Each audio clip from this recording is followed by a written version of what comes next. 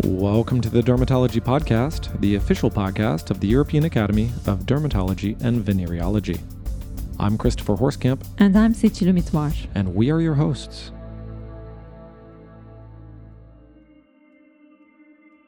A few months ago, the EADV hosted a webcast entitled Anogenital Warts and Genital Herpes, Myths and Management. 4 out of 10 men and women who have genital herpes have no symptoms whatsoever. Today, we will revisit the part Genital Herpes, Update and Differences in Care Between Men and Women with Dr. Peter Greenhouse. But before we do that, did you know that the EADV offers free webcasts every other Wednesday at 2 p.m.?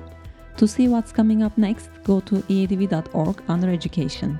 Members have the added benefit of watching them on demand later. And if you're not already an EADV member, have you thought about becoming one?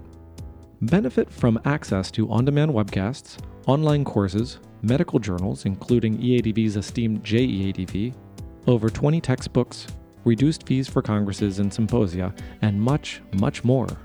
Just go to eadv.org under membership for more information. Dr. Peter Greenhouse recently retired after 48 years at the NHS and working in private practice along with being a leading exponent of integrated women's sexual health care in the UK. Undoubtedly an expert in the field, let's see what he has to say to update us about genital herpes.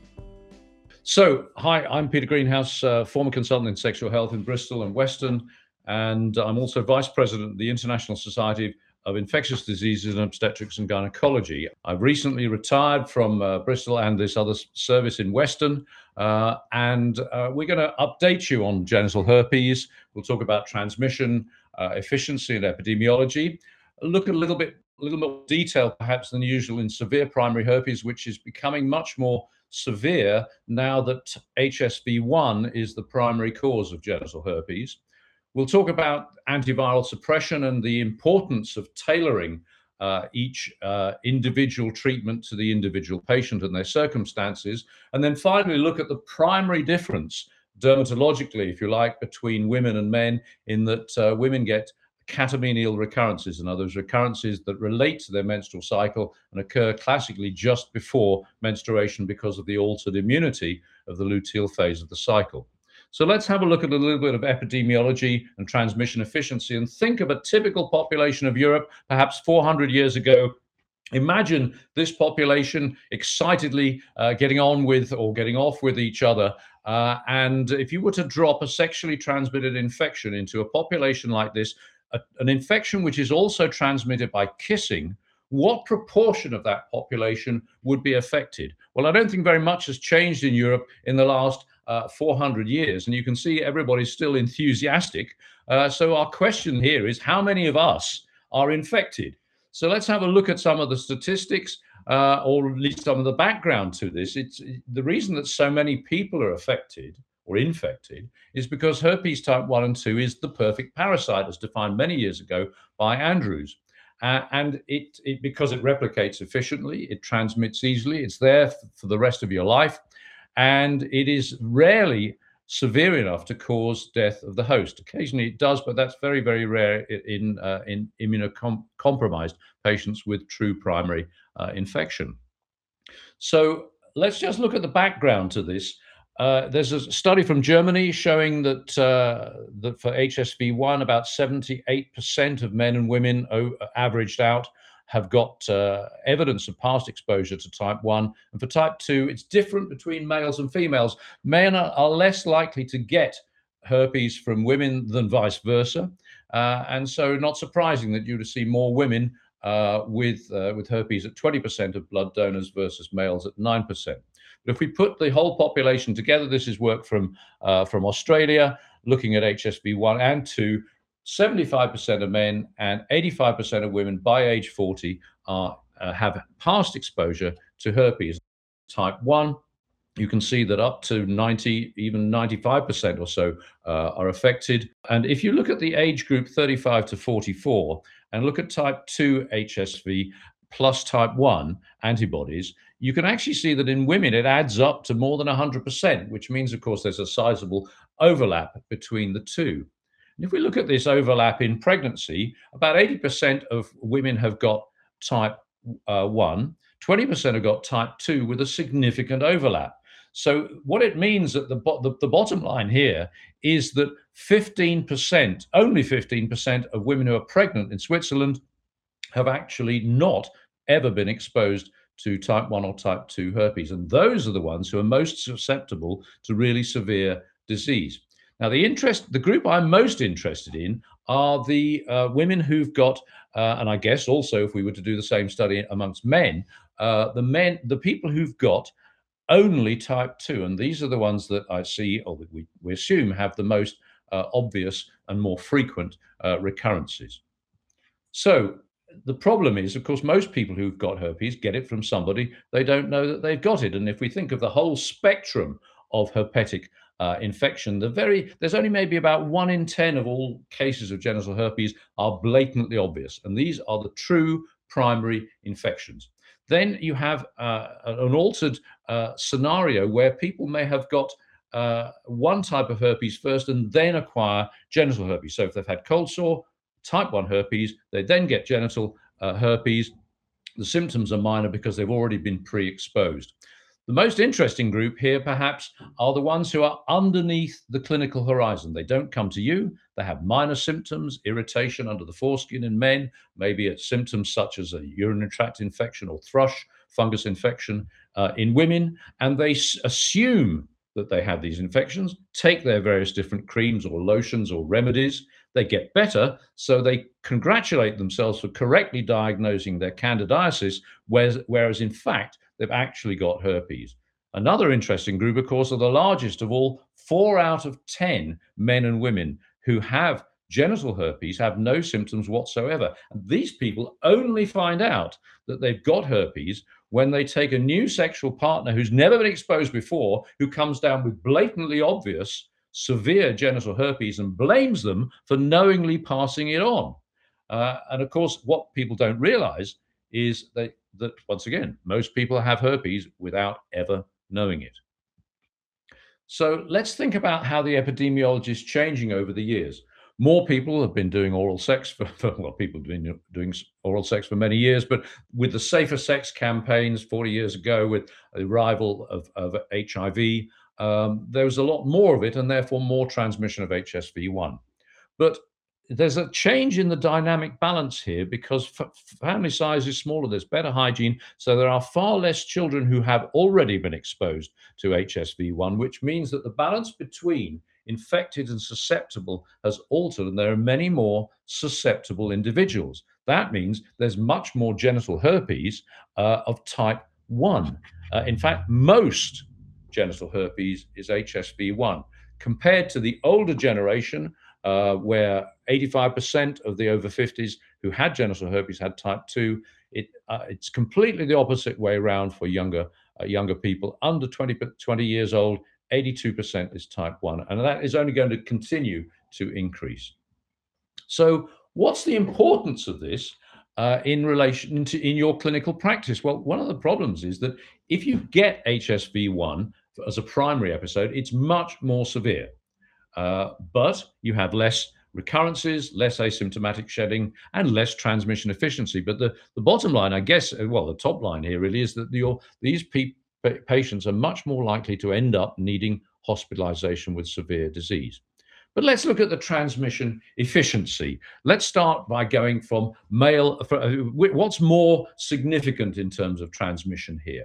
We know if we think male to female transmission, type 2 herpes is 7 times more transmissible than type 1. And what about female to male? Not so much, but still 2.3 times more transmissible. Now, just for completeness, we really should include the whole gamut of sexualities here. The work, as far as I'm aware, has not been done for female to female transmission. But I would assume, I think most people would assume that HSV1 from cold sores, from oral herpes, is much more likely to be transmitted because of the higher incidence of cunnilingus. And I don't think anybody's actually done the research on male to male transmission, but almost certainly because of one of the males being the biologically receptive partner, then type 2 herpes almost certainly is the most transmissible. Let's turn to severe primary herpes in relation to the fact that type 1 is going to be more likely to present in your surgery.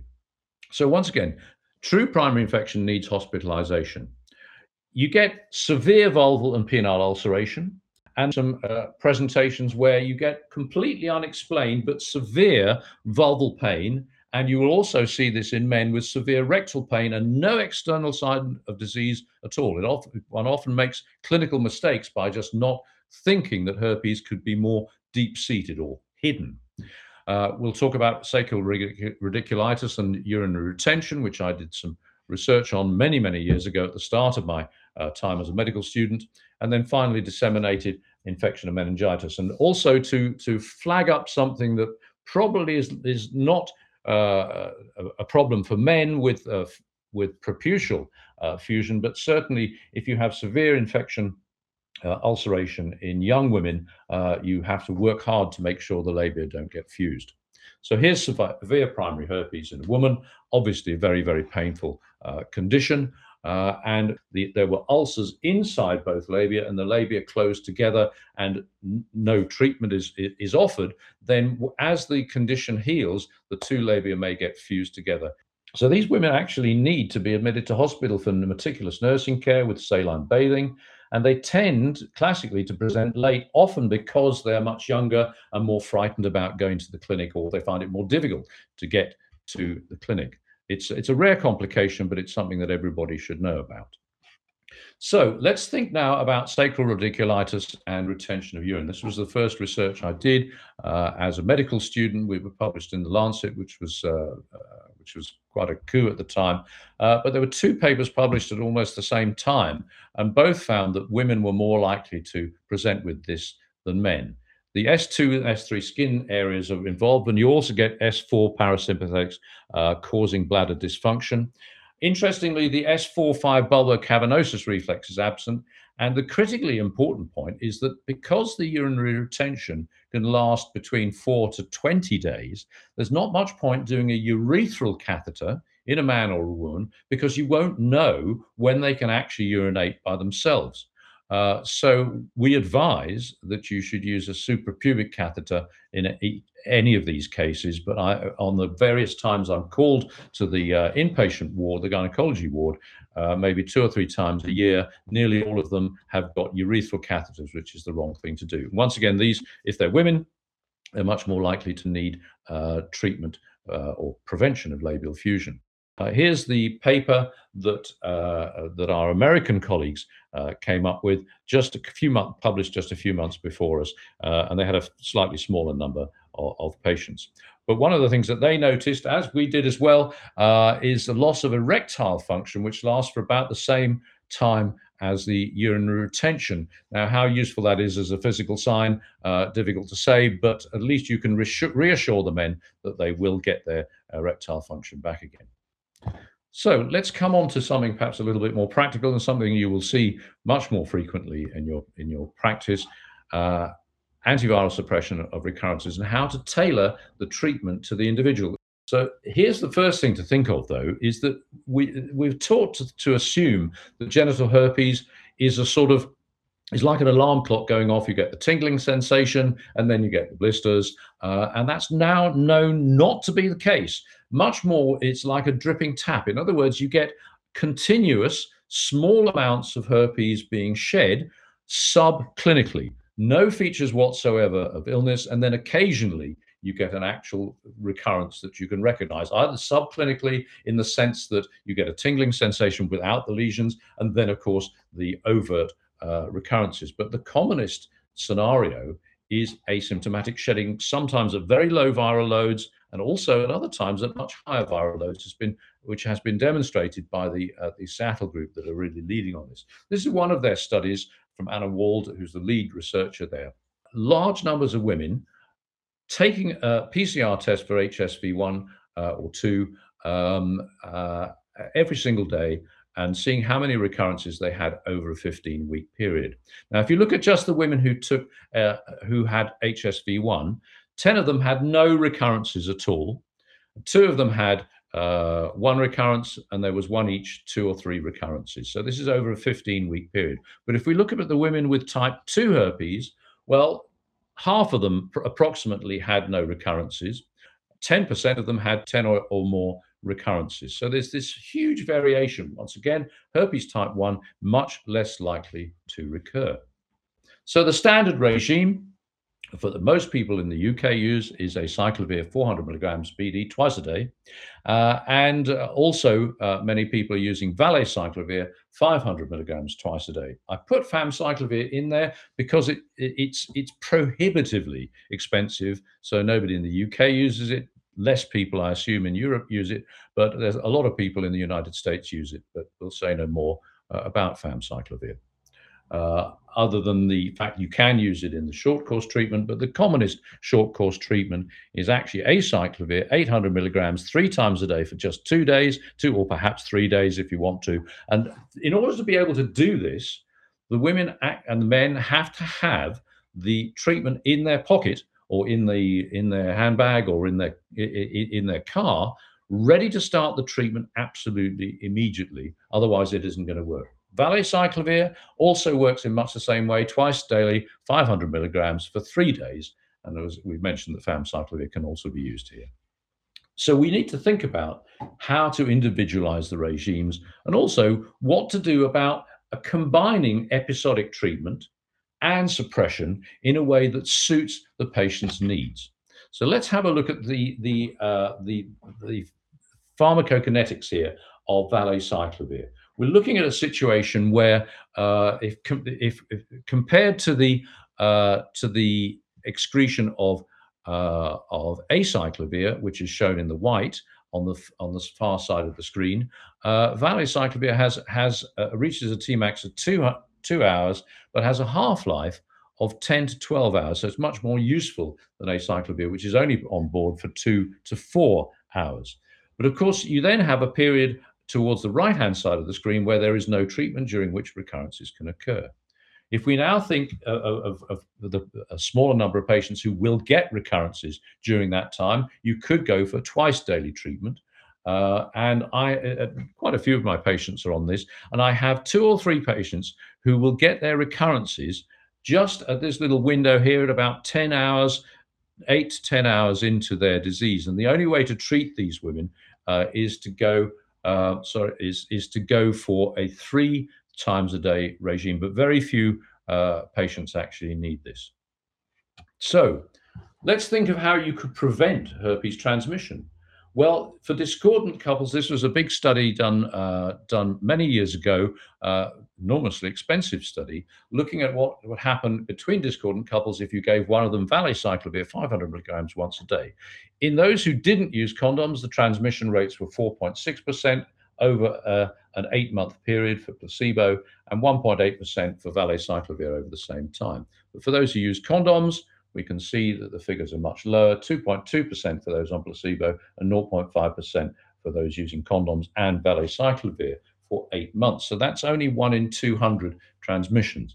However, finding this very highly selected groups of couples was very difficult, and it's unfortunate that no matter what you do, eventually in a long-term relationship, it's highly likely that herpes will be transmitted.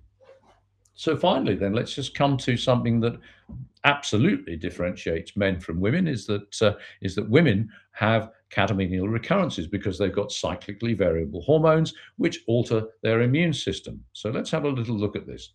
There are no guidelines on premenstrually recurrent herpes, but women who are getting into their perimenopausal years, into their mid-30s and 40s, before menopause itself, will be very commonly affected because their cyclical fluctuation of hormones alters, and it sometimes occurs at the same time as severe premenstrual syndrome.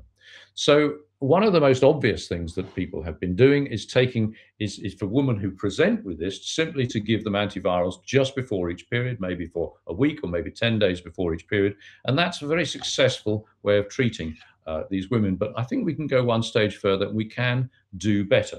If we think of the history of this, when Didier and Doyon wrote their classic Les Herpes Genitaux back in 1886, 3/4 of their women were women who kept on coming back presenting premenstrually, and they called it a bouton de règle. Lovely description of how you get this catamenial herpes. And if you think about it, if you have any physical or mental symptom that has a precise, repeating, cyclical variation, it must have a hormonal cause. So theoretically, it could have a hormonal solution. Now, this has enormous biological plausibility, but there are unfortunately no randomized controlled trials to prove it because of the paucity of research. Women falling down between dermatology, sexually transmitted infections, gynecology, and whatever. So there is another way to look at this, is that you could actually, if you had women who had any dermatological condition and had very severe cyclically recurrent problems, you could just wait for natural menopause, which I don't think would be acceptable.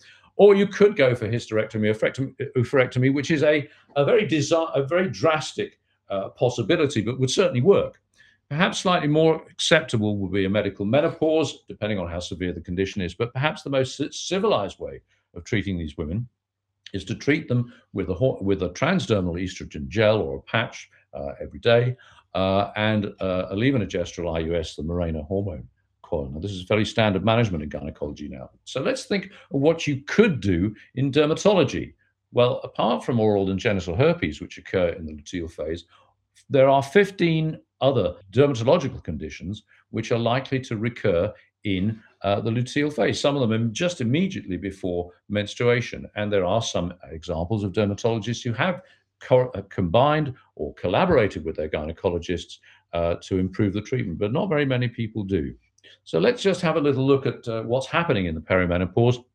You go from minor mood changes in premenstrual syndrome to much more severe premenstrual dysphoric disorder. And if we think of how women are so much more interesting hormonally than men, men are simple creatures. They need only a few things to keep themselves happy. And remember, of course, a man has a stable testosterone environment, so their mood shouldn't change. They have no excuse for being moody, whereas women are biologically programmed, if you like. Some of them much more than others, of course, depending on genetic susceptibility. So let's have a think about these premenstrual syndromes. How would you recognize these women in your clinic? Well, they have cognitive and mood problems, of course. They have menstrual difficulties. They have also joint aches and muscle pains, sciatica and arthritis, which are also estrogen dependent. And they have, of course, recurrent dermatological complaints. Now, you might also recognize them because they are really very anxious about their condition. They're unable to multitask, unable to cope, and they can present with great anger as well. So how do we deal with this sensibly? Certainly for herpes. So you could just treat the symptom, with which you'd simply give premenstrual acyclovir suppression. Perfectly fair enough regime.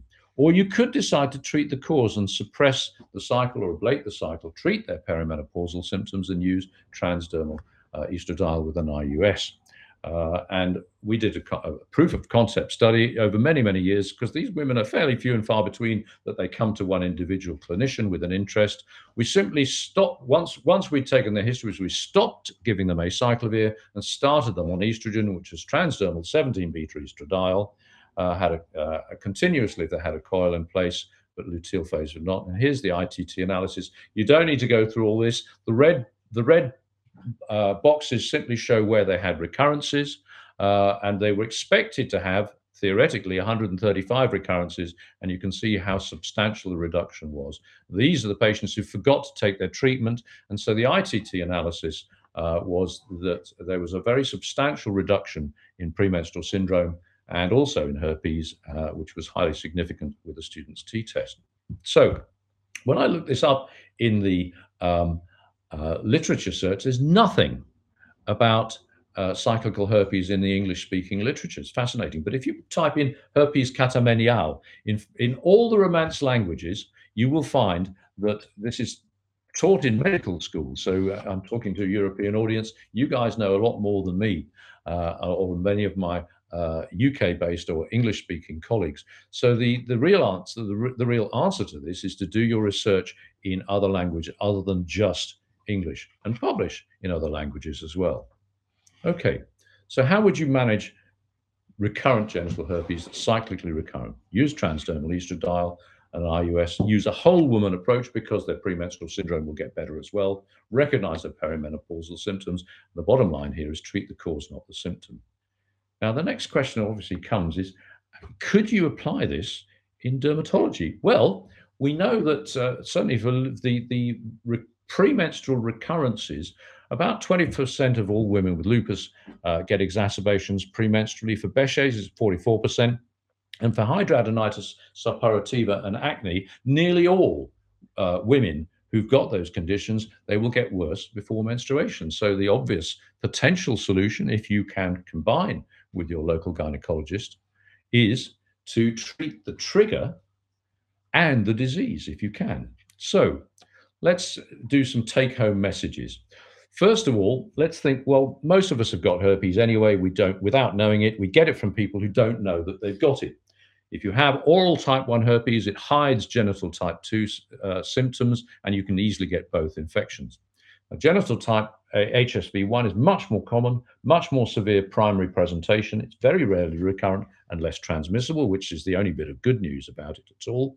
And you should adjust the antiviral suppression to your individual need. And finally, manage catamenial herpes and perhaps other catamenial dermatoses hormonally if you possibly can. I hope that's been interesting enough for you, and I wish you well. Stay safe, but don't overdo it. Thank you very much indeed. So that was just some of the information he presented during the webcast. Some pretty important information. And there's more where that came from. As you may have noticed, Dr. Greenhouse spoke about a couple of articles and mentioned some of the figures shown during the webcast. EADV members can watch the webcast in its entirety on the EADV e-learning platform to get all of the information. Webcasts like this one are available on demand for EADV members as part of the EADV learning. For more information about membership, go to eadv.org. We thank Dr. Greenhouse for making such important information available, and we would like to thank you, our listeners, for tuning in. If you enjoy this podcast, make sure you follow us on Spotify or subscribe on Apple Podcasts to make sure you get the newest episodes delivered right to you. We appreciate you joining us and look forward to presenting more interviews, research, and other topics of merit. Until the next episode, take care of your skin.